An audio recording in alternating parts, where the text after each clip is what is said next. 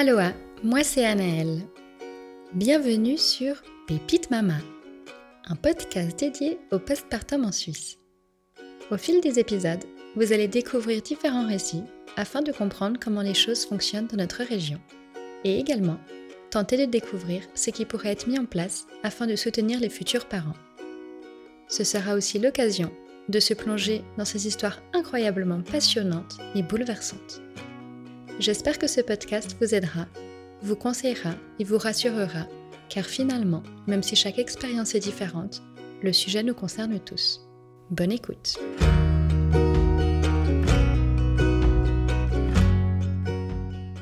Bienvenue sur Pépite Mama. J'ai la chance aujourd'hui d'être moi-même en déplacement et de me déplacer à domicile.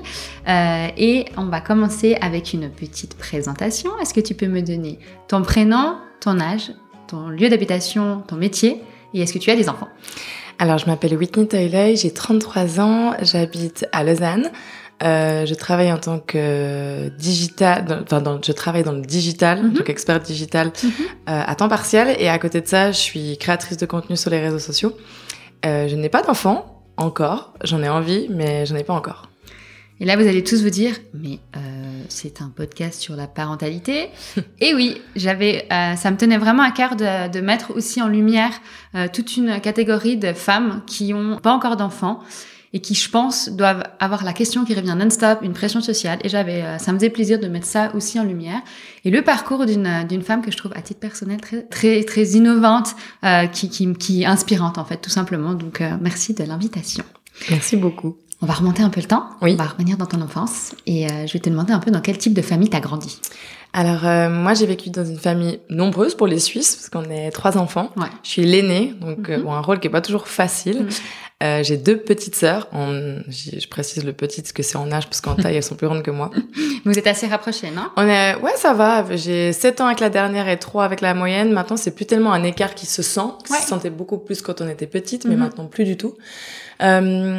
J'ai des parents qui sont toujours ensemble, qui ont aussi traversé des périodes qui étaient pas faciles, mais qui sont restés ensemble et qui, franchement, ont donné le maximum pour nous. On est une famille qui ne va peut-être pas se dire « je t'aime » ou se faire des câlins. On n'est pas très comme ça. C'est pas notre langage de l'amour. Ouais.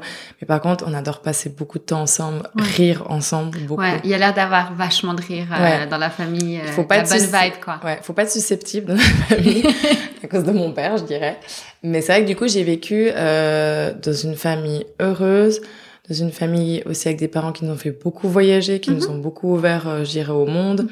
Et on a eu beaucoup de chance, parce que maintenant que je me rends compte en tant qu'adulte, je me dis, mais mon Dieu, moi jamais je paye des vacances comme ça à mes enfants. Ouais, surtout qu'à un âge, t'es ingrat, t'es même pas reconnaissant. J'ai dit, moi, toi qu'ils ont pas l'âge d'être reconnaissants, ils ne sortent pas de l'Europe. Ils ne repartent pas. Ah, mais vraiment. Non, mais du coup, c'est vrai que avec le recul, j'ai eu beaucoup de chance. Et t'as grandi en ville ou un peu en excentré ? D'abord en ville, après c'était à Yverdon, donc centre-ville plutôt à Yverdon, et après plutôt en excentré quand mes parents ont construit leur maison. Okay. Donc j'avais environ 10 ans, je crois, quand ils ont construit la maison. Et donc au début je partageais ma chambre avec Mathilda, et après on a eu chacune droit à notre chambre. Bon, moi j'aimais bien la période où je partageais ma chambre, j'aimais bien. Donc on a vécu les deux, les villes et excentrés, Bon.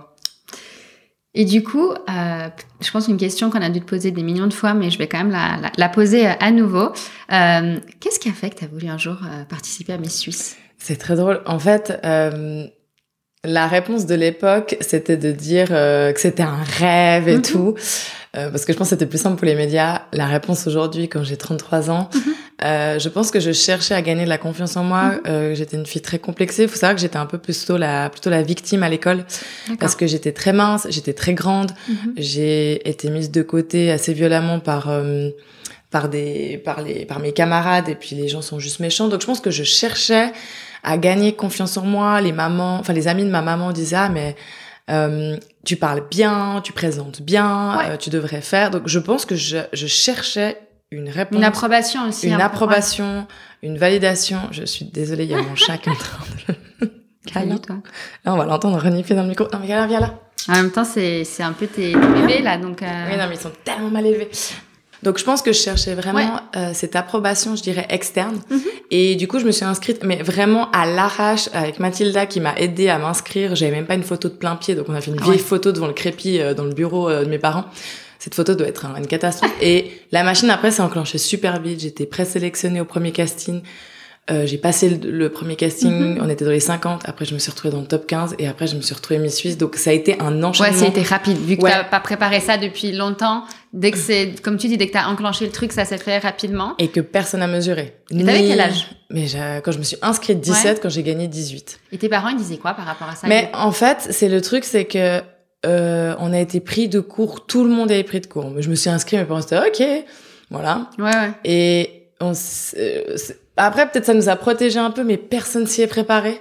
Tout le monde a été pris de court. Le fait que j'ai gagné, mais personne s'y attendait. Genre, moi, je m'y attendais pas. Mes parents s'y attendaient pas. Donc, on a été un peu pris de court. Alors, des fois, tu sais, quand t'es pris de court, tu fais avec. On a peut-être moins eu le stress et moins peut-être de nervosité quant au fait de gagner. Et ça n'a pas été facile non plus pour tout le monde parce que c'était une époque, il y a 15 ans, où c'était méga connu, Miss Suisse. Donc, il y avait on avait grosse pression. T'imagines aussi une visibilité incroyable. La visibilité de dingue alors qu'il n'y avait même pas les réseaux sociaux. Donc, j'ose même pas imaginer ce qu'il y a vu à l'époque. Donc, mes parents m'ont toujours soutenu à fond. Mais il y avait dans ma famille, tu commences quelque chose, tu termines. Alors, des fois, c'était un peu chiant. Quand je voulais terminer la natation et que j'ai quand même dû terminer la saison alors que j'en avais marre. Mais par contre, ça voulait dire, j'étais au gymnase en dernière année pour faire ma matu. Pas de souci, tu fais une année de pause, mais 2019, tu vas rentrer et tu finis. Tu finis au moins tes trucs. Ce qui est bien, je pense que tu dois les remercier bien sûr. d'avoir poussé à... Mais ça m'a jamais... En fait, j'ai pas... Mes parents, je pense qu'autant je leur ai peut-être du fil à retordre un petit peu avec moi quand j'étais petit. Mais au niveau scolaire, franchement, ils ont eu de la chance, les trois. Les trois, ça a coulé. Les trois, on avait des difficultés d'une part et d'une autre, plutôt Ava et moi, Mathilda, moi, et on avait du coup des tuteurs qui venaient nous aider. Mais ils ont pas dû me mettre le couteau sous la gorge en mode tu dois terminer ta maturité. Pour toi, c'était ça. Coulait de source aussi. Clairement. Non, clairement. J'ai jamais eu l'ambition. Alors pourtant, j'ai eu des propositions de contrat de faire du mannequinat. Je me demandais justement, souvent ça découle sur du mannequinat. Ça n'a pas forcément été ton cas? Non, parce que, en fait, d'avoir goûté à cette vie-là, t'es plus un peu dans une vitrine, tu vois, t'es là parce que t'es jolie. En fait, je me rendais compte que j'avais plus envie, moi, de m'exprimer, de parler, de faire, d'inspirer, d'avoir mon mot à dire. Et que quand tu es, peut-être mannequin, j'avais moins ce côté-là. Donc non, ça m'a jamais intéressé. Câlin, il faut vraiment que t'arrêtes. Tu veux parler, câlin? Tu peux venir ici. Pourquoi il va absolument... J'ai un fou. Voilà, câlin. Bébé. Et donc, du coup, effectivement, t'avais déjà cette envie, tu ressentais en toi le besoin de t'exprimer, de peut-être te battre pour certaines causes ou d'avoir une voix, en fait, qui compte. Exactement. Il faut savoir aussi que dans mes choix d'études, j'ai je voulais faire soit journaliste, soit avocate. Donc il y avait cette volonté-là. Donc, en fait, ce parcours, c'était très sympa pendant une année. Franchement, au final, Miss Suisse m'a apporté que des choses positives, alors qu'il y a aussi c'est un peu à double tranchant. Donc, je suis tellement reconnaissante. Mais c'était pas non plus une voie après que je voulais plus explorer. Je pense que ça t'a peut-être permis de te révéler, de te donner le coup de confiance auquel tu avais besoin. Et puis ensuite, qu'est-ce qui s'est passé? Après ces études, tu as décidé de pas forcément suivre la voie un peu mannequinat. Mais comme tu le dis, Miss Suisse a changé ta vie. Qu'est-ce qui a fait que tu as voulu poursuivre les études après la matu? Mais je sais pas, j'étais un peu académique, on va dire. Bon, j'avais aussi ce problème je savais pas trop ce que je voulais faire. Donc moi, tant que je savais pas, je continuais à faire mes études. Et ensuite, j'ai toujours voulu faire avocate. J'ai vu mon oncle réviser pour l'examen du barreau, ça m'a un peu calmée. Littéralement, je l'ai vu dans son studio, j'ai encore l'image appuyée dans son studio en train de le voir réviser. J'ai fait, en fait, non merci. Alors que je pense, j'aurais été une très bonne avocate. Mais il aurait fallu que je crée une carapace de dingue parce que je suis très sensible et je pense que c'est un métier, si tu mets trop ta sensibilité dedans, tu te fais bouffer. Et du coup, j'ai fait l'école hôtelière de Lausanne, qui était bien parce que c'est une école de business qui, du coup, t'ouvre plusieurs portes et je pense que je serai toute ma vie un couteau suisse. C'est-à-dire que je suis experte nulle part, mais un peu partout. Je sais pas comment dire. Que j'ai cette faculté finalement de me connaître un peu à tout, de faire du touche à tout. Un peu caméléon aussi. Ouais, un peu caméléon. Et du coup, ça m'allait bien ces études pour ça. Ça t'ouvre beaucoup de portes. Que je salue les gens comme par exemple ma sœur qui, elle sait qu'elle veut faire vétérinaire. Après, je pense à des métiers de vocation, ça, depuis qu'elle est toute petite. Et je trouve ça génial. Et il en manque, je crois. Et il en manque, ouais. Il faut mieux les payer. Jamais. Voilà, je fais passer un message. On fait passer les messages ici. Il faut ici. mieux payer les vétérinaires. Et du coup, c'est vrai que j'ai fait ces études-là qui me correspondaient bien. J'ai travaillé ensuite dans le marketing de luxe pendant des années. Et là, qu'est-ce qui t'a poussé qu'est-ce qui t'a mené vers le marketing de luxe?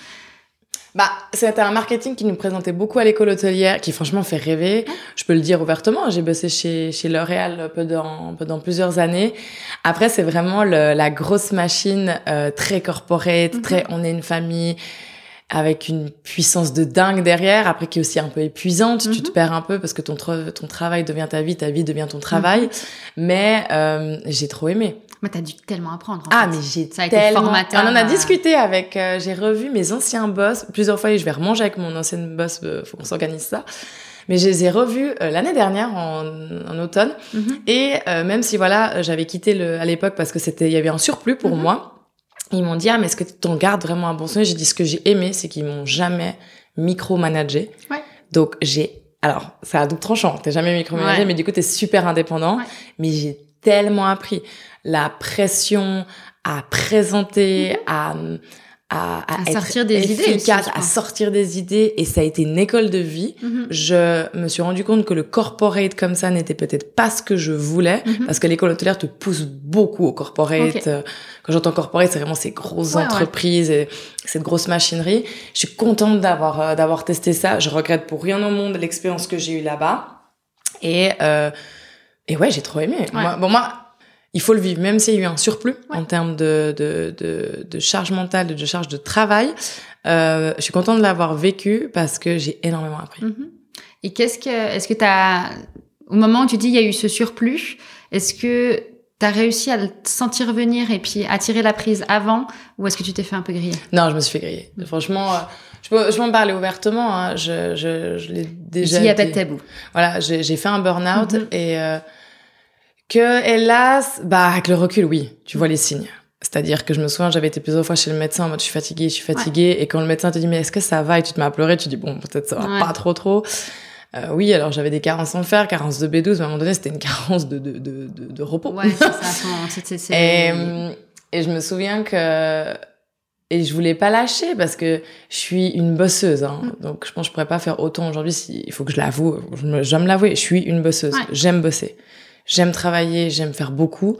Donc, à un moment donné, je pense que toute personne qui fait un burn-out est coincée entre sa santé mentale et le fait que, qui elle est drivée par le travail. Du coup, non, je l'ai pas vu venir, même s'il y a clairement eu des signes. Ouais. Et c'est un jour que j'étais en vacances à Bali.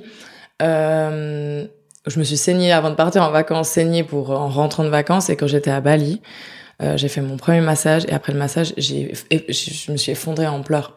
Et il y a tout qu'à lâcher à ce moment-là, ouais. Et je me suis rendu compte, je les aime trop, hein. Je veux dire, je les remercie parce que j'ai tellement appris et je n'en serais pas là professionnellement sans eux. Et mais c'est vrai que du coup, voilà, j'ai eu besoin de repos et j'ai eu besoin de partir, mais pas fâchée, que je veux jamais partir d'un travail fâché et que je m'entends toujours super bien avec eux. Ce qui est chouette, c'est que je collabore beaucoup avec L'Oréal en tant qu'influenceur, et je suis trop contente parce que c'est encore des contacts avec des anciens collègues. C'est pas fini, en fait, c'était le début de l'histoire. Voilà, c'était le début de l'histoire et que voilà. Et je pense que c'est souvent dans ce cas-là où on apprend beaucoup plus que quand tout roule tout le temps. Ouais. Alors, c'est une évidence. Les épreuves de la vie, ça te fait mûrir d'un bond. Et moi, j'ai eu de la chance peut-être de faire finalement un burn-out, mais entouré de gens que j'aimais. Ouais, bienveillants aussi. Bienveillants, en fait. Donc voilà, ça a été une grosse expérience pour moi, mais je le regrette pas du tout. Ouais, mais on voit. Franchement, non, vraiment pas. Du coup, tu parlais t'avais ce voyage à Bali qui t'a un peu révélé le côté où, ok, il y a un truc qui va pas là. Tu rentres, du coup, j'imagine que tu décides d'arrêter de bosser à ce moment-là. Et qu'est-ce qui se passe après? Ensuite, j'ai pris pas beaucoup de pauses, mais alors j'ai eu un petit mois de down. Je crois que je suis pas sortie de mon appart pendant 3 semaines. Mais genre pas sortie. Wow. Je crois que j'ai même pas touché la poignée de la porte. Okay. T'avais la nourriture qui venait à toi? Ouais, c'était un peu ça, ouais. Et du coup, j'ai eu, après, t'as cette phase de gros étape brouillon, tu te cherches beaucoup, tu sais pas ce que tu veux. En plus, moi, je suis ADHD, enfin, j'ai un trouble de l'attention, en fait. D'accord. Donc, du coup, comme beaucoup, on pourrait se voir dans tous les jobs et nulle part, et t'as des lubies. T'as beaucoup de lubies. Okay. Hein. Genre, à un moment donné, j'ai voulu ouvrir un restaurant, donc je sors d'un burn-out et je me dis qu'ouvrir un restaurant, ça serait une bonne idée. C'est une super idée. Enfin, T'étais sur quelque chose. J'étais vraiment sur quelque chose. Heureusement, je l'ai pas fait. Mon Dieu, la folle. Et, mais bref, donc j'ai eu, je dirais, 4-5 mois de pause. Ouais. Et ensuite, j'ai retrouvé un boulot.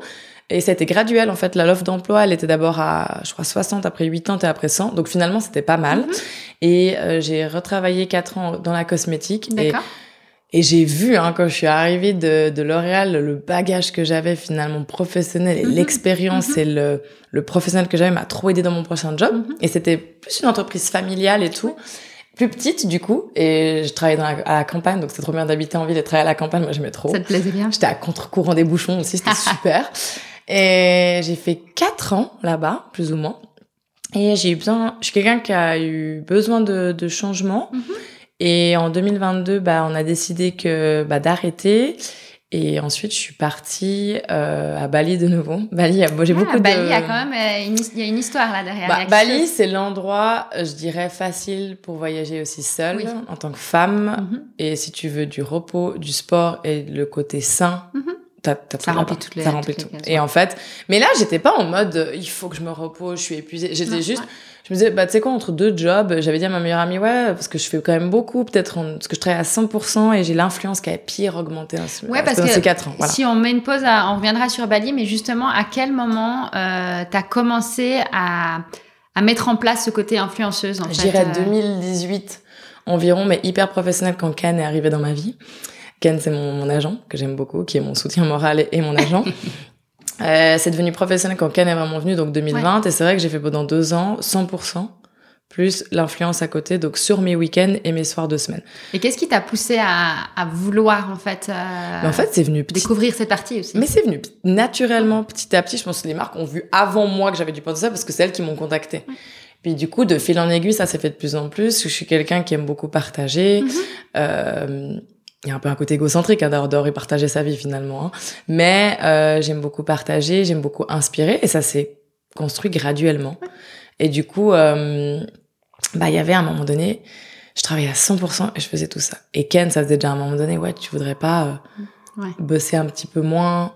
Et je me suis dit, ok, je me rappelle très bien, j'ai toujours le message WhatsApp avec ma meilleure amie, je dis, tu sais quoi, entre la fin de mon ancien boulot et mes prochaines recherches, tu sais quoi, je vais prendre une semaine de vacances. Enfin, non, Whitney, tu vas prendre 1 mois, là. Donc, ça s'est décidé en 2 secondes l'année passée. Et trop contente. Franchement, je sais que je vais le refaire. Et donc, t'es partie seule, on précise. Seule, toute seule. Et là, des fois, j'en discute même actuellement des fois, même avec mon copain, si peut-être l'année prochaine, on ferait pas, peut-être janvier 2025, on part genre 1 mois, de l'avoir fait. T'as appris quoi sur toi pendant le voyage? Oh là là, en fait, je dirais que c'était de 2020 à présent, je dirais, j'ai beaucoup appris au niveau de mon indépendance parce que j'ai vécu une rupture et j'ai enfin un peu commencé à soigner ma dépendance affective. Et du coup, Elle était dure, cette rupture? C'était une relation sérieuse? C'était une relation sérieuse, elle était dure parce que t'arrives à l'aube de tes 30 ans et comme, toute femme qui arrive vers ses 30 ans, qui est pas encore en couple ou qui a pas d'enfant ou que si elle n'en veut pas, alors là, la société se crie, quoi. Mais toi, quand t'étais donc avec ton ex, t'imaginais déjà une famille avec lui ou c'était même pas forcément quelque chose que t'avais en tête? Alors oui, en fait, à l'époque, oui, mais on n'était pas compatibles. En fait. D'accord. Avec le recul, on n'était pas compatibles. C'est quelqu'un avec qui on a avec une super relation. J'ai aucune animosité contre lui. Et lui non plus contre moi, mais c'est vrai qu'on n'était pas compatibles, mais ça a fait quand même mal la rupture, et puis en fait ça m'a mis face à beaucoup de démons, à beaucoup de choses, et j'ai pris soin de moi en fait pendant ces 3 ans de célibat presque, et de quelqu'un qui était assez dépendante affective à être capable d'avoir fait 1 mois toute seule, et ça a commencé par je le dis aux gens sur Instagram, et on commence pas du jour au lendemain, ça a commencé par juste réapprécier à vivre toute seule. Et j'adore avoir mes moments toute seule, à faire un premier petit voyage à Lisbonne toute seule, et le 1 mois à Bali, mais incroyable. Mais jamais je me suis sentie seule. Parce que quand t'es bien avec toi-même, et en fait, j'avais besoin, plutôt Bali, c'était pas le côté j'étais en burn-out, pas du tout. J'étais pas du tout en burn-out. J'étais fatiguée, en mode le prochain job. Je vais prendre soin de moi. Tu feras un job à temps partiel, mais je vais prendre soin de moi. Donc ça a été un reset de juste faire ce que j'adore faire, c'est-à-dire me lever tôt, faire du sport tous les jours, manger sainement, me balader. Et j'ai fait ça pendant un mois. Et puis je pense que ce qui est chouette aussi quand tu voyages seule, c'est que si t'as envie de rencontrer des gens et de parler avec des gens, c'est assez simple quand t'es seule parce que ça vient un peu à toi, mais si t'as pas envie, t'as pas à le faire. En fait, j'avais pas trop envie. Bon, je vais pas mentir. Révélation. J'ai fait une super rencontre que j'aime de tout mon cœur qui s'appelle Malou. Qui est toujours une amie du coup aujourd'hui et un coup de cœur amical et on s'est croisés là-bas, on a même voyagé, on a fait 2 voyages ensemble à l'interne à Bali et on s'est dit on a commencé par le pire, c'est de voyager ensemble et ça va bien donc voilà. Mais c'est exactement ce que tu dis. Si j'avais eu envie, c'est pas que j'étais insociable. Ouais, j'étais insociable, on va pas se mentir. On va arrêter de mentir. Non, j'étais insociable, mais c'était voulu. Mais c'est un choix, en fait. C'était clairement voulu. Ouais. J'avais pas envie de faire de rencontres, que ce soit masculine ou amicale. Il y a plein de gens qui m'ont écrit, j'ai une pote qui est à Bali. Je suis à Bali. Ouais. Mais le message de Malou, il est passé différemment. Elle m'a écrit sur Insta, on sentait, et c'est une fille qui est remplie. Mais qui vient du coin, du coup? Ouais, de Lausanne, enfin, du Jura de base. Qui est remplie de bienveillance et je sentais dans son message en mode moi je suis aussi là toute seule si jamais mais vraiment trop chaud, pas de pression. Et parce que des fois tu sens un peu la pression des gens où tu te demandes quel est leur intérêt finalement derrière et du coup c'est la seule personne que j'ai rencontrée et j'ai trop aimé et genre vraiment petite dédicace si jamais vraiment mais sinon j'étais toute seule et ça va être après je me sens jamais toute seule parce que je suis sur mon téléphone, je partageais des stories et tout, mais j'ai vécu ma best life en termes de repos mental. Et c'était dur le retour. De faire ce que j'aime faire. Et ce que j'aime faire, c'est prendre soin de moi, physiquement, mentalement, et au niveau nutritionnel. Et c'est ce que j'ai fait. Et du coup, ça a été... Ça peut que être positif et bénéfique, quoi, en fait. C'était pas... Il y a beaucoup de gens qui vont en mode à Bali, j'ai besoin de trouver des réponses. Alors oui, ça peut aider, c'est clair, parce que c'est un endroit très spirituel. Si tu veux prendre soin de toi, c'est très bien. Mais moi, j'étais pas dans cette quête-là. J'étais plutôt dans une quête de, j'ai besoin d'une pause. Avant de... Je savais que quand je rentrerais, je me suis inscrite au chômage, que j'allais devoir chercher du boulot et tout ça. Mais voilà, j'avais besoin un peu d'une petite coupure. Et je regrette pas du tout. Et c'est très juste ce que t'as dit. Je pense, si j'avais eu l'énergie à vouloir rencontrer du monde, j'aurais rencontré plein de monde. Mais en fait, j'étais en mode, j'ai envie de rencontrer personne. Je comprends.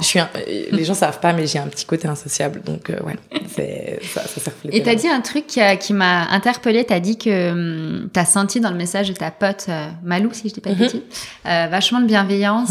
Et du coup, ça t'a mis en confiance. Mais justement, ça doit être un peu perturbant, ce côté médiatique. Donc, du coup, les gens, tu partages des fois des choses sur ta vie. Donc, des fois, peut-être, tu croises des gens te contactent. Comment t'arrives à justement t'en sortir entre la confiance que tu peux accorder à certaines personnes, la méfiance que tu peux avoir? Comment tu trouves, en fait, le juste milieu pour ne pas être parano tout le temps? Alors, déjà, de base, je trouve que j'ai une communauté qui est, 99% bienveillante et gentille, qui ne dépasse pas les limites. Okay. Franchement. J'ai des fois, 2-3 fois des messages, je suis un peu là, ma cocotte, on n'est pas potes, en fait. Genre, l'autre jour, j'ai reçu un message, j'étais là, non mais...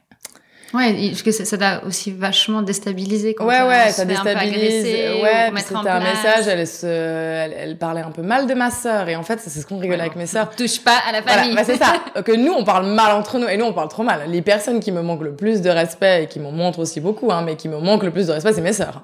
Et comme on se clash, il y a pas de souci. Par contre, toi, t'as zéro droit de le faire. Ouais. Voilà. Et c'était un peu ça. Et là, je me suis trop énervée. Et on se marrait comme ça, je dis, Loki, elle a un peu raison, la fille. Mais c'est parce que c'est elle l'a dit que ça m'énerve. Mais bref, du coup, c'est vrai que de manière générale, j'ai de la chance. Je pense aussi que c'est un reflet de peut-être l'énergie que je donne sur les réseaux sociaux. Et maintenant, je mets aussi mes limites. Genre, je mets mes limites. Beaucoup plus. Par exemple, ma relation, je suis en couple depuis plusieurs mois. Tu le mets pas en avant. On le met pas en avant. Si tu sais pas, franchement, tu sais pas que je suis en couple. Non, c'est ça. Et parce que j'ai aussi appris. Mon ancienne relation, je l'ai beaucoup médiatisée. Et quand on est des personnes connues sur les réseaux sociaux, il y a le double tranchant. Et qui, des fois, le vivons heureux, vivons cachés, des fois, il prend un petit peu son sens. Et je n'ai pas une relation qui est discrète dans ma vie privée. Tout le monde est au courant, on peut nous croiser. Enfin, vraiment, on n'est pas secret. Mais du coup, j'ai aussi appris. Donc, je commence à apprendre un petit peu à mettre mes limites. À trouver ton équilibre. À trouver mon équilibre. S'il y a des messages qui me plaisent pas, j'apprends à limite juste pas répondre. En fait. Quand ça me saoule, je réponds juste pas. Quand les gens dépassent des limites, je le dis gentiment. Et souvent, beaucoup de cas, les gens disent je suis désolée, en fait, je me rendais pas compte parce que je suis sur les réseaux comme je suis dans la vie privée, donc et j'ai reçu un message qui me dit en fait, on a trop l'impression que t'es notre bonne copine. Ouais, c'est ça, la bonne copine. Ce qui est vrai, mais d'un côté aussi, on se connaît pas toujours, et c'est vrai que des fois, on doit mettre aussi un petit peu des limites. Et moi, j'ai des filles, des fois, qui me demandent chez quel psy tu vas, j'aimerais aussi tester, et je dis je vais pas te donner le nom de ma psy, par contre je peux t'inviter vraiment à te renseigner sur les différentes écoles de psy qu'il y a, parce que il y a vraiment déjà différentes écoles, et de tester. Et je dis toujours par exemple fais 1-2 séances, et si ça te va pas tu changes, mais je vais pas te donner le nom de ma psy. Il y a quand même ton jardin secret, il y a quand même ta vie privée. Donc maintenant je la protège beaucoup plus À 33 ans je la protège beaucoup plus que quand je regarde mes stories il y a 6-7 ans en arrière. Des fois j'ai envie de crier, après peut-être j'aurai de nouveau envie de crier dans quelques années quand je vais les regarder, celle d'à présent. Mais j'apprends aussi à avoir mon jardin secret. Mon travail, l'autre jour j'ai mis une story où je pense on a compris où je travaillais, mais je garde aussi ça séparé, que tu te préserves en fait. Ouais, je me préserve. Je crois que t'as appris à te préserver. Ouais, j'ai appris à me préserver. Que ma relation, franchement, je vois la seule fois où j'ai mis une de story où on voit un bout de son coude, ou c'est quand que tu nous le présentes. Alors je sais que c'est mignon, mais je suis un peu là, mais non. Je le garde pour moi. Ouais, dans le sens, j'étais là, je sais pas où je vais accoucher, vous serez au courant, et encore. Mais je veux dire, on apprend à se protéger. Et par exemple aussi au niveau de la maternité, oui, je pense que je vais médiatiser ma grossesse, que je veux aussi en parler cash, parce que je pense que des fois on est trop à enjoliver tous les trucs, et ça c'est pour moi de la positivité toxique qui est pas forcément. T'es au bon micro pour ça. Voilà. Et mais par contre, c'est vrai que je suis venue à me dire, en fait, alors qu'il y a quelques années non, mais aujourd'hui j'accoucherai, je montrerai pas le visage de mes enfants. Après, on sait pas. Tu sais pas, mais en tout cas, t'as appris, je pense, beaucoup de ton expérience. De mon expérience. Et est-ce que t'as fait des belles rencontres grâce à ton influence? Est-ce qu'il y a des gens, enfin, t'as pas obligé de nous raconter toutes tes personnes, mais est-ce que tu peux dire, il y a aussi des personnes qui sont arrivées dans ma vie grâce à ce métier? Alors je dirais. Ou même d'autres influenceuses avec qui t'as créé une relation? Déjà, d'autres influenceurs, franchement, des personnes comme Alison, qui m'a donné le contact de Ken.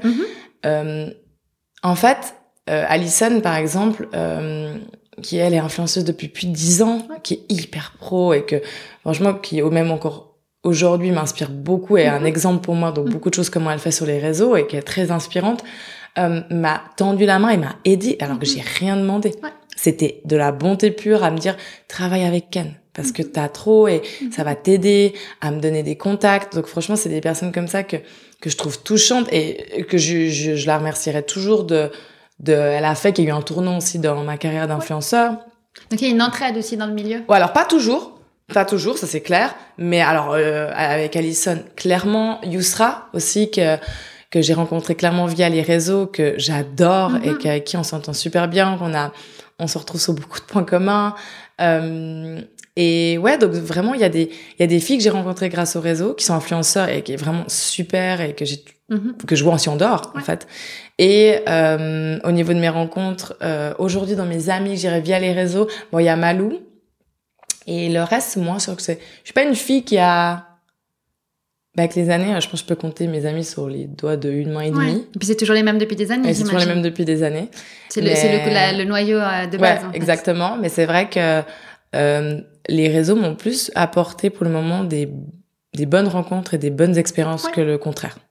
Et est-ce que il y a une concurrence entre vous les influenceuses, ou une espèce de chasse aux followers, ou peut-être il y a eu des phases de vie qui ont été que tu faisais plus attention à ça que d'autres moments, ou pas vraiment? Une chasse aux followers, moi non, mais pardon, je buvais du thé. Concurrence, il y a de la concurrence forcément, parce que gentiment, on devient les OG du game, et il y a les nouvelles qui arrivent, quoi. Ça, c'est clair. Donc, on sent un peu la pression, mais des fois, c'est de la bonne pression de dire, en fait, c'est pas acquis notre place. Donc, continue à bosser et reste pas sauter laurier. Donc, ça, c'est plutôt pas mal. Donc, il y a cette concurrence-là. Donc, il y a un peu de concurrence, mais c'est comme tout milieu de travail. Mais c'est pas mal, c'est pas... Non, c'est pas extrême. Et puis, pour toi, tu le vis bien. C'est pas quelque chose où tu vas avoir une grosse pression, tension non, par rapport alors, par exemple, il y a un event hier soir où j'étais pas invitée. Bon, des fois, je suis un peu là, je sais même pas si la marque sait que j'existe, parce que des fois, je suis un peu vexée de pas être invitée. Je suis un peu vexée, mais après, je me dis, oh, franchement, c'est pas grave. Ouais, tu sais quoi? C'est pas grave, je suis T'arrives à prendre du recul, en fait. J'arrive, mais des fois, forcément, c'est ton métier, t'es là, ah, mais ça, ouais, j'aimerais bien collaborer avec cette marque. Et tu vas, toi, vers des marques, certaines fois? Rarement, mais des fois, je me dis, je vais oser. Par exemple, la marque de hier soir où j'ai pas été invitée, je crois que je vais leur dire. Non, mais dans le sens positif. Mais en fait, ça, j'adorerais ouais. pouvoir venir, et je pense qu'on va le faire naturellement avec Ken, de se dire, en fait, j'adorerais pouvoir collaborer, je suis intéressée. Et donc voilà, donc on le fait de temps en temps. Ça arrive, c'est plus le contraire, c'est plus on est contacté que nous on contacte, mais franchement il y a pas de mal finalement aussi à contacter. Donc je dirais quoi, il y a un petit peu de pression, il y a un petit peu un petit peu côté à côté compétitif et un petit peu, enfin voilà, mais qui reste dans ma limite du possible. En fait. Donc voilà. Tu saurais mettre les barrières quand il faut et prendre du recul quand il faut. Après, je suis pas très forte à dire non, faut que j'apprenne. Genre, mettre mes limites n'est toujours pas ma grande force, donc j'apprends. Mais pour le moment, je trouve ça me bouffe pas. Des fois, ça me bouffe parce qu'il y a beaucoup et que je suis quelqu'un qui est sensible à ça quand il y a beaucoup, quand il y a trop. Mais sinon, ça va. Non. Ok. Et on va rebondir avec quelque chose rien à voir. On passe du coq à l'âne. C'est ça la beauté du podcast. Mais comment le sport a pris autant de place dans ta vie? À quel moment dans ta vie? T'as toujours été sportive, tu le dis. Hein. Voilà. Les gens, peut-être j'en parle plus ces derniers temps, mais en fait, j'ai commencé le sport à 2-3 ans. Hein, avec bébé nageur, avec ensuite la gym. Mes parents il y a pas eu en 33 ans, allez, on va dire 30 ans d'existence, parce que à de 0 à 3 ans, je faisais pas grand chose à part juste être une petite larve et exister. En 30 ans, il y a pas eu une période de ma vie où j'ai pas eu de sport. Donc c'est ça fait aussi. Partie de ton ADN. Ça fait totalement partie de mon ADN, et je remercie mes parents qui nous ont donné vraiment cette éducation sportive. J'ai fait longtemps la natation, longtemps du volley.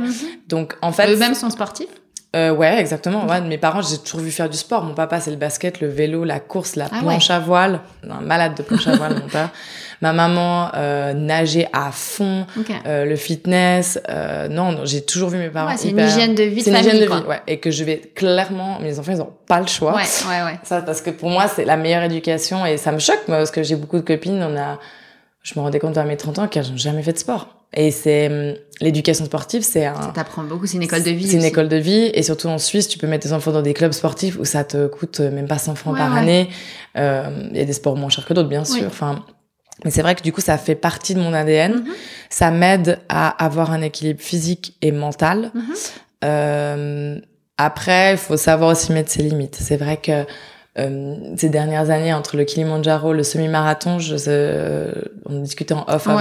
Ça fait 1 année et demie que je m'entraîne énormément et beaucoup. À haut niveau, quoi. À haut niveau. Et là, je suis un petit peu fatiguée. Et qu'est-ce qui t'a poussé à décider le Kilimandjaro? En fait, j'avais, en 2019, ce besoin viscéral de faire un voyage toute seule. Peut-être parce qu'à l'époque, ça allait plus très bien dans ma relation, et je pense que j'avais besoin de me retrouver seule, de me retrouver, en fait, de me retrouver toute seule. De te trouver, puis de me trouver. Et j'avais envie de faire un voyage, j'avais envie de m'aider avec un défi sportif, et j'ai commencé à me renseigner, j'ai commencé à entendre parler du Kilimandjaro, et que je trouvais le Kilimandjaro a cet avantage d'être un défi sportif, mais réalisable, parce que c'est pas de l'alpinisme, c'est de la haute montagne, certes. Alors l'altitude, des fois je minimise ça, mais c'est hyper haut. Et c'est venu, et je me dis, tu sais quoi, je le ferai avant mes 30 ans. C'est le défi avant les 30 ans. Le petit défi. Voilà, le petit défi. Mais après, il y a le Covid. Donc voilà. Et quand j'étais à Bali l'année passée, je suis retombée sur 2 reportages.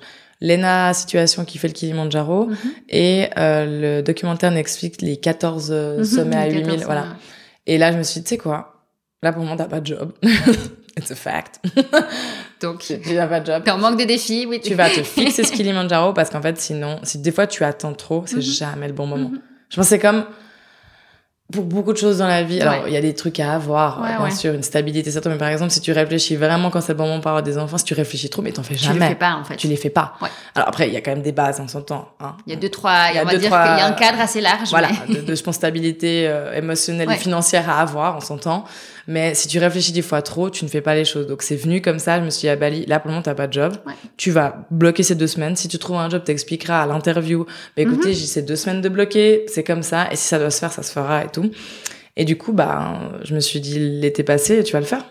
Et c'est comme ça que ça s'est enchaîné. Incroyable. Donc, et quand t'as dit à tes proches et tout, ils ont dit, mais t'es taré ou en fait, ça correspondait vachement à qui t'étais aussi, personne n'était étonné. Ça correspondait, mon père, il a pas eu de bonne réaction, il s'est un peu marré au début, j'étais un peu, vexée.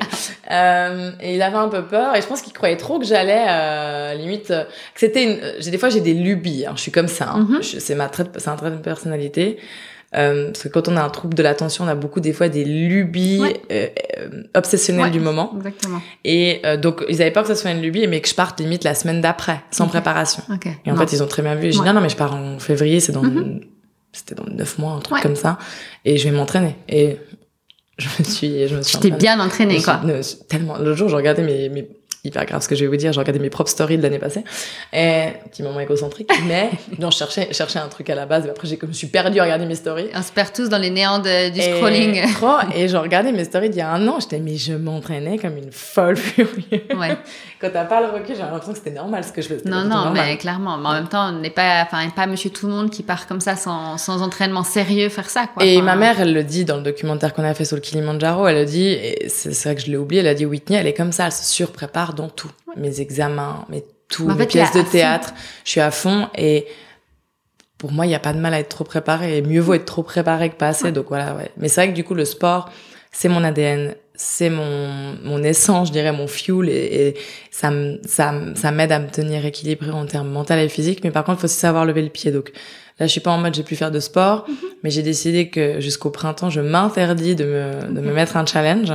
Et ou alors le challenge de justement le challenge, en de fait, pas forcément trop en faire. De trop en faire. On en parlait avec mon ostéo ce matin, voilà, de challenge de me rééquilibrer. Me rééquilibrer, je vais reprendre la nage, je vais tester le pilate, et de me rééquilibrer, de rester en bonne santé, parce que c'est hyper important pour moi, mais de plus avoir le côté intense du challenge permanent qui draine aussi beaucoup. Ouais, non, mais c'est une évidence. Ouais. Et là, tu viens de finir le semi-marathon, donc je pense que c'est le bon moment de dire... J'ai mal au dos. Puis il fait froid, on n'a pas envie d'aller courir. Non, puis du coup, là, je suis contente de reprendre la natation qui était mon... Pardon, je vais boire vite fait. Vas-y. Je suis contente de reprendre la natation qui était un de mes premiers sports et qui est doux pour les articulations. Ouais, non, c'est clair. Et est-ce que dans ta vie, quand tu as eu des moments un peu plus difficiles, des coups de down, le sport t'a aidé à combler ça? Ouais, clairement. Ouais. Le sport, ça a été c'est un défouloir. Enfin, c'est vraiment, c'est un exutoire. C'est, par exemple aussi, quand je nageais, il y a un côté assez purifiant avec l'eau. Quand tu sors d'une séance de natation, tes soucis d'avant, ils sont dehors. Tu mets ta rage. Combien de fois, des fois, j'étais pas bien, j'étais énervée, j'étais triste, j'allais faire des sessions de sprint sur le tapis parce que j'avais besoin de ça. Ça libère. Ouais, que ça libère. Et c'est pas pour rien que beaucoup de fois, je suis assez solitaire quand je fais mon sport. C'est rare que je fasse à deux. Bien sûr, des fois, je le fais à deux, que ce soit avec mon copain, que ce soit avec des amis. Mais ça a souvent été mon exutoire seul. Donc, dans les moments de down, ça m'a bien aidé. C'était une ressource, quoi. Et puis, ça m'avait aussi mis un cadre. Dans mes années de célibat où j'étais un peu triste d'être seule, ça m'a mis un cadre. T'es concentré là-dessus. Ça te cadre ta semaine, ça cadre ta journée, et ça rythme aussi. Ça te rythme, ouais. Donc, ouais.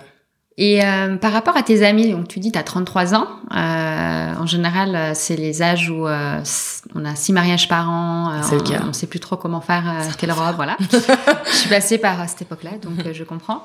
Est-ce que t'as déjà beaucoup de copines qui sont mamans, ou ça commence, ou c'est pas encore le cas? Mariage à fond, ouais, là, entre l'année passée, ces 3 dernières années, les mariages à fond, les bébés à fond. Mes amies d'enfance d'Yverdon, elles sont presque quasi toutes mamans. Ouais. Ça, mon noyau dur, très dur. Ouais. On n'est pas mariés avec des enfants. Ok. Mais non, clairement, la maternité, le mariage, elle est clairement à fond autour de moi. Et comment tu ressens ça? Alors, franchement, c'est des fois difficile. Je crois que les gens en couple, des fois, oublient pendant des années, et ça a été dur, on en parlait beaucoup avec ma meilleure amie, c'était un stress des fois de se retrouver les seuls célibataires, parce que t'as des remarques de alors toi les amours, mais du coup, ou t'as des remarques en tout cas ça doit tellement être dur de rencontrer quelqu'un aujourd'hui, et des phrases comme ça, t'es là ouais merci, ça n'aide pas. Mais du coup, mais t'es célibataire, mais du coup, tu veux des enfants, genre, vraiment, intrusif aussi. Intrusif. Et t'es là, oui, je veux des enfants, oui, je veux être en couple. Non, c'est pas facile de trouver quelqu'un.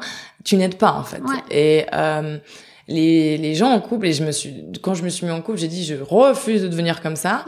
Parce que c'est trop dur. Franchement, c'était dur. La pression sociale, la pression, moi, je le vois avec mes sœurs qui ne veulent pas forcément d'enfants. Les remarques qu'elles se prennent. Mais mon repas de famille. Oh, mais tu vas changer d'avis. Mais maybe not. Et genre, c'est OK. Et c'est OK. C'est pas une fin en soi, la parentalité. C'est pas une fin en soi, la parentalité. Et franchement, des fois, quand tu réfléchis un tout petit peu trop la terre où elle va, tu te dis, franchement. Est-ce que j'ai envie de. En fait, moi, je sais que j'en veux, par exemple, mais je me dis, aujourd'hui, on va pas se mentir, si on fait le point environnemental, aujourd'hui, avoir des enfants, c'est égoïste. On va pas se mentir. Parce qu'on sait pas où on va, mais je pense qu'on va droit dans le mur. J'en veux quand même, parce que je fais partie de cette génération qui fait un déni. Mais, c'est vrai que... Mais oui, mais t'as ressenti, en tout cas, toi, cette pression, des remarques. Tellement, des remarques où, tu sors beaucoup, c'est pas comme ça que tu vas trouver quelqu'un, mais en fait, c'est pas en restant devant ma télé que je vais trouver quelqu'un non plus.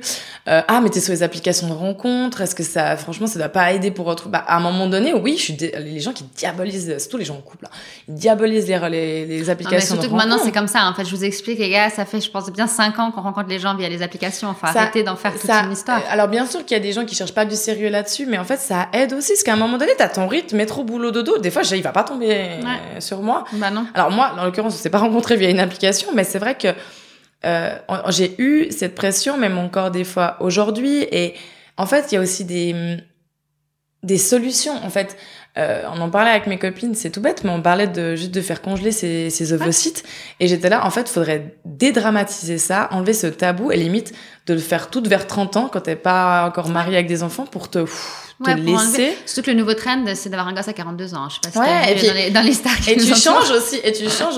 Moi, je sais que je veux des enfants, mais aussi, l'avantage peut-être que j'ai, finalement, c'est qu'aujourd'hui, je trouve que j'ai tellement une vie à 33 ans, j'ai l'impression d'avoir plusieurs vies, qui a été remplie. Je pense que j'aurais jamais ma frustration de t'as des enfants, t'as toujours une frustration quand t'as des enfants parce que tu alloues ton temps tu deviens plus ta priorité, et c'est normal, en fait. C'est ça aussi, faire des enfants, c'est ce sacrifice-là, et il faut l'accepter. Et c'est vrai que j'aurais peut-être moins cette frustration parce que j'ai tellement vécu de trucs que là, aujourd'hui, je me dis, pour les gens me disent, c'est quoi ton prochain défi sportif? Des fois, je crois que j'ai envie que mon prochain défi, c'est juste d'être maman, en fait. Donc, laissez-moi, j'ai le droit un peu de respirer. Et alors, respirer en s'entendant, parce qu'être maman, c'est un défi, c'est un défi d'une vie. Sportif. Non, mais c'est un défi d'une vie. Mais c'est vrai que, on ressent cette pression, elle est ultra négative, elle est ultra toxique, et c'est fatigant. C'est fatigant parce que, on nous fait des fois presque culpabilité d'être célibataire, genre c'est notre faute. Et puis je pense la pression, c'est un cercle vicieux, en fait, c'est le serpent qui se mord la queue, parce que du coup on en souffre un peu, mais on essaye aussi de se rassurer, mais après on sort, on nous fait des remarques, et puis du coup ça nous travaille encore plus, mais en fait ça nous rend mal, et puis quand on est mal, on n'arrive pas forcément à donner le change, et puis à être radieuse, et puis j'ai l'impression que c'est aussi une vibe qui peut vite mettre des gens dans un cercle où ils n'arrivent pas à ressortir. Et totalement. Puis, ça aide pas. Et je pense que c'est pas pour rien aussi que maintenant je protège cette relation, comme on le disait, que je l'expose pas. C'est mon petit cocon, c'est mon amoureux. Et voilà, et que je garde ça pour moi parce que je trouve ça tellement précieux, en fait. Et du coup, mais de nouveau, c'est pas une fin en soi d'être en couple. Il y a des gens, des filles et des garçons qui ne veulent pas être en couple. Et that's ok, donc tu respectes les gens. C'est ok. Mais je pense qu'on va plus maintenant, enfin, je dirais notre génération, les millénials et la Gen Z, après les boomers moins, mais la génération d'après, on est vraiment plus à accepter aussi que de pas avoir d'enfants, c'est pas grave. Justement, t'as 33 ans, t'as ton amoureux, t'es bien dans ta vie, t'es bien dans ton tête, t'es bien dans ton corps, et du coup, je pense que t'as tout ton entourage qui te pousse à passer à la tape d'après. C'est drôle parce que mes sœurs, elles me poussent, mais je sais que c'est les premières, même si demain j'essaie de pas en avoir, je m'en fiche. Donc elles me poussent, mais en mode, c'est mignon, c'est drôle, c'est vraiment chou parce que je me rends compte, et Ava, elle le dit, voilà, je veux pas avoir d'enfant, mais je sais que je vivrai la maternité à travers toi, dans le sens où elle va être une super tante. Et franchement, finalement, je me dis, égoïstement, c'est le meilleur job. C'est le meilleur job d'être tante, parce que tu sais qu'il y a une durée limitée dans le moment. Tu les rends. Puis t'as l'énergie. Moi, quand je vois avec les nièces de mon copain, quand tu les as, t'as envie de faire plein de trucs parce que t'as pas d'enfants de toute la semaine, donc t'es hyper créative, t'as plein de temps parce que tu les as un temps limité, donc tu veux tout faire. Et c'est vrai que Non, ça va. Je ressens pas la pression parce que on sait qu'on veut des enfants, mais on est là, je suis plus à 1-2 ans près. Et je sais que j'ai fait le deuil de me dire, en fait, je serai maman tard, mais franchement... Mais c'est même pas tard. C'est même pas tard. C'est un code d'un... Et franchement, pour 33 ans, je trouve que... je vois des filles, des fois, qui ont 6-7 ans de plus que moi, et que je trouve qu'elles en font même encore bien plus, dans le sens, on est en train de nous mettre la pression que, à 33 ans, tu fais vieux, mais c'est ton état d'esprit aussi. Alors, oui... Je pense que t'as un peu moins d'énergie à 25 ans qu'à 33. Oui, c'est clair. It's a fact. À partir de 30 ans, jusqu'à 40, t'es dans la même énergie. Voilà. Il n'y a pas une grosse différence. Je sais que j'aurai des enfants un peu plus tard, que si tout se passe bien, j'ai envie d'en avoir 2. Parce que, ça aussi, j'ai changé, parce que t'as un point de vue sur la maternité qui est différent à 15-16 ans qu'à 33. Moi, je comprenais pas les gens qui avaient un enfant. Je comprenais pas. Ah, c'est égoïste. Maintenant, je comprends trop. Ouais. Ah non, mais je comprends totalement. Les enfants uniques, alors... C'est difficile peut-être des fois à gérer parce que moi j'ai vécu dans une fratrie, mais après de nouveau ça veut pas dire que t'as une fratrie que ça se passe bien. Il y a les avantages et les inconvénients de toute façon. Et c'est vrai que maintenant je comprends beaucoup plus et c'est ce que je dis tout le temps. Déjà je vais en faire un et voir comment ça se passe parce que tu sais pas. Moi je connais un couple d'amis, le premier ça s'est tellement bien passé, ils avaient peur d'en faire un deuxième en mode si ça se passe pas bien parce que là ça se passe tellement trop bien. Trop de chance du coup c'est vrai que je sais que j'en veux. Mais tu te laisses maintenant le temps de je pense à mon avis ça viendra quand ça viendra. Ça viendra quand ça viendra. Je pense dans les 2 prochaines années et j'ai vraiment envie. J'ai envie de mon but c'est de garder si je touche du bois de nouveau que si j'ai une grossesse qui se passe bien parce qu'il faut aussi avoir une grossesse qui se passe bien. Moi ça va être mon challenge d'avoir une grossesse saine, de continuer à faire mon sport du début jusqu'à la fin. Je me réjouis déjà de tous les messages des mamans qui vont venir critiquer parce que je fais du sport. Mais de nouveau... Je fais du crossfit jusqu'à la fin de ma grossesse. Mais quand t'as fait... C'est ce que ma gynécologue m'a dit, si t'es sportive depuis des années, il y a aucun souci. Ce qui est dangereux, c'est les femmes qui se mettent au sport pendant leur grossesse. Mais c'est vrai que du coup, mon but, ce serait d'avoir une grossesse saine et j'ai trop envie d'être maman, mais il y a aussi le côté... j'aime bien ma petite vie égoïste en fait. Un jour tu va falloir se dire OK, maintenant je suis prête à mettre ça de côté. Voilà, à mettre ça de côté, à lever le pied sur des choses et je pense que tu peux tout faire mais il va falloir aussi que je diminue des trucs. Et c'est OK, il faut être prêt à ça parce qu'un enfant, il a rien demandé à être là. Donc faut que toi tu sois prêt en fait parce que lui il a rien demandé. Ça. Exactement. Donc faut être prêt. Du coup, j'allais te demander justement un peu comment tu te sentais maintenant à la femme de 33 ans que j'ai devant moi, comment elle se sent dans sa vie. T'as un peu répondu, mais je sais pas si tu veux ajouter quelque chose sur... Non, c'est vrai que je me sens bien. Il y a encore beaucoup de choses que je suis quelqu'un des fois qui me lâche pas la grappe. Je veux toujours aller plus loin, toujours aller mieux. Je parle beaucoup de santé mentale. Pour moi, c'est hyper important. J'ai mon rendez-vous mensuel avec ma psy et qui me fait. Je trouve que t'as vachement levé le tabou là-dessus.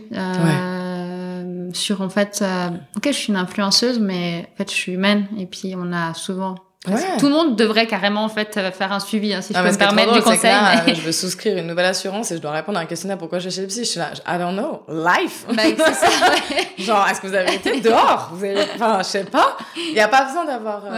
Il y a pas besoin d'être malade. D'être malade ou d'avoir de problèmes. On dit que le sport c'est bien pour la santé, mais ce qui se passe dans ta tête, c'est ce qui tue les gens le plus. Et en fait, souvent, on reproche quand il y a des suicides de dire j'aurais aimé qu'elle me parle plus, mais quand les gens parlent. Ça devient tabou, c'est too much, la santé mentale. Non. Et donc, du coup, aujourd'hui, je me sens tellement plus apaisée et je sens que je continue à aller vers cet apaisement, à me prendre moins la tête pour certaines choses, à lever le pied pour d'autres, à accepter mes flows. En fait, il y a des jours ça va bien, qu'il y a des jours ça va pas. J'essaie de stabiliser ça un tout petit peu plus parce que des fois, c'est des montagnes russes avec moi. Donc, ça, j'aimerais un peu moins avoir une montagne russe. Mais non, ça va bien. Non, en tout cas, moi, je te sens bien dans tes baskets. Je peux pas dire que je t'ai connue il y a quelques années, mais en tout cas, je trouve que j'ai une femme qui a l'air apaisée, qui a l'air en raccord avec elle-même. Et je crois que c'est en fait là c'est la beauté, je pense, des 30 ans. Franchement, hier soir, j'avais un event où j'ai rencontré une fille qui a 10 ans de moi, qui a 23 ans. Elle dit, je sais pas où j'en suis. Je fais, Et il est à vingtaine. Si c'est bien les années où tu sais pas où t'en es, tu testes tout. Et en fait, tu veux qu'elle fasse n'importe quoi. Je fais, franchement, ouais. Là. C'est maintenant, quoi. Non, mais il y a des années, en fait, on te demande pas à 23 ans d'avoir tout. D'avoir une ligne tracée. Ligne tracée. Et j'étais là, même à 30 ans, si tu veux changer de métier, il faut arrêter. On nous a mis, la société nous a mis dans des cases et dans des stress. Et du coup, je trouve que c'est la beauté des 30 ans. Je l'ai senti, moi. Même à 30 ans pile, VS 33, je suis que allée de plus en plus vers l'apaisement. Et je pense que c'est un peu t'as une certaine sagesse que tu commences à acquérir avec l'âge, en fait. Alors, je suis encore très, très jeune, bien sûr, à quelqu'un de 60 ans, j'ose même pas imaginer, là. Comme des fois, t'en as plus rien à secouer. Mais du coup, c'est vrai que je me sens beaucoup plus apaisée et il faut vraiment que je tende encore plus vers cet apaisement. Je pense que c'est ce qui va se passer avec les prochaines années. Et je vais conclure avec une dernière petite question. Qu'est-ce qui t'a poussé à accepter mon invitation, sachant que ça répondait pas forcément aux critères de première base. Mais j'ai trouvé chouette parce que des fois, j'ai l'impression le club, les mamans, des fois, c'est trop un club fermé. C'est pas les gens sans enfants. Non, puis à chaque fois que par exemple, on se marre tout le temps avec des copines, des fois, tu vois des gamins. Et les mamans te font, t'as pas d'enfant, tu peux pas comprendre. Non, là, ton enfant, il est juste mal élevé. Il faut que tu dises quelque chose. Il vient de me jeter du houmous. C'est pas OK, en fait. Ça me fait pas rire. Donc, non, j'ai trouvé chouette l'approche que t'avais, comment tu m'as contacté, comment si tu m'as envoyé la liste des questions cette semaine. Et je trouvais chouette d'avoir un épisode comme ça. Et c'est vrai que je te l'ai dit, en plus, j'accepte pas beaucoup de gens chez moi. Genre, les gens pensent que je suis sociale, mais en fait, mon chez moi, c'est vraiment mon havre de paix. C'est ton âge à dire c'est vraiment mon havre de paix où il y a ma famille, la famille de mon copain, mes amis, et c'est tout. Ouais. Donc voilà. Donc c'est vrai que je pense j'arrive à capter des fois la vibe des gens et je trouvais ça chouette et des fois si je mon emploi du temps, c'est un enfer sur terre pour trouver du temps.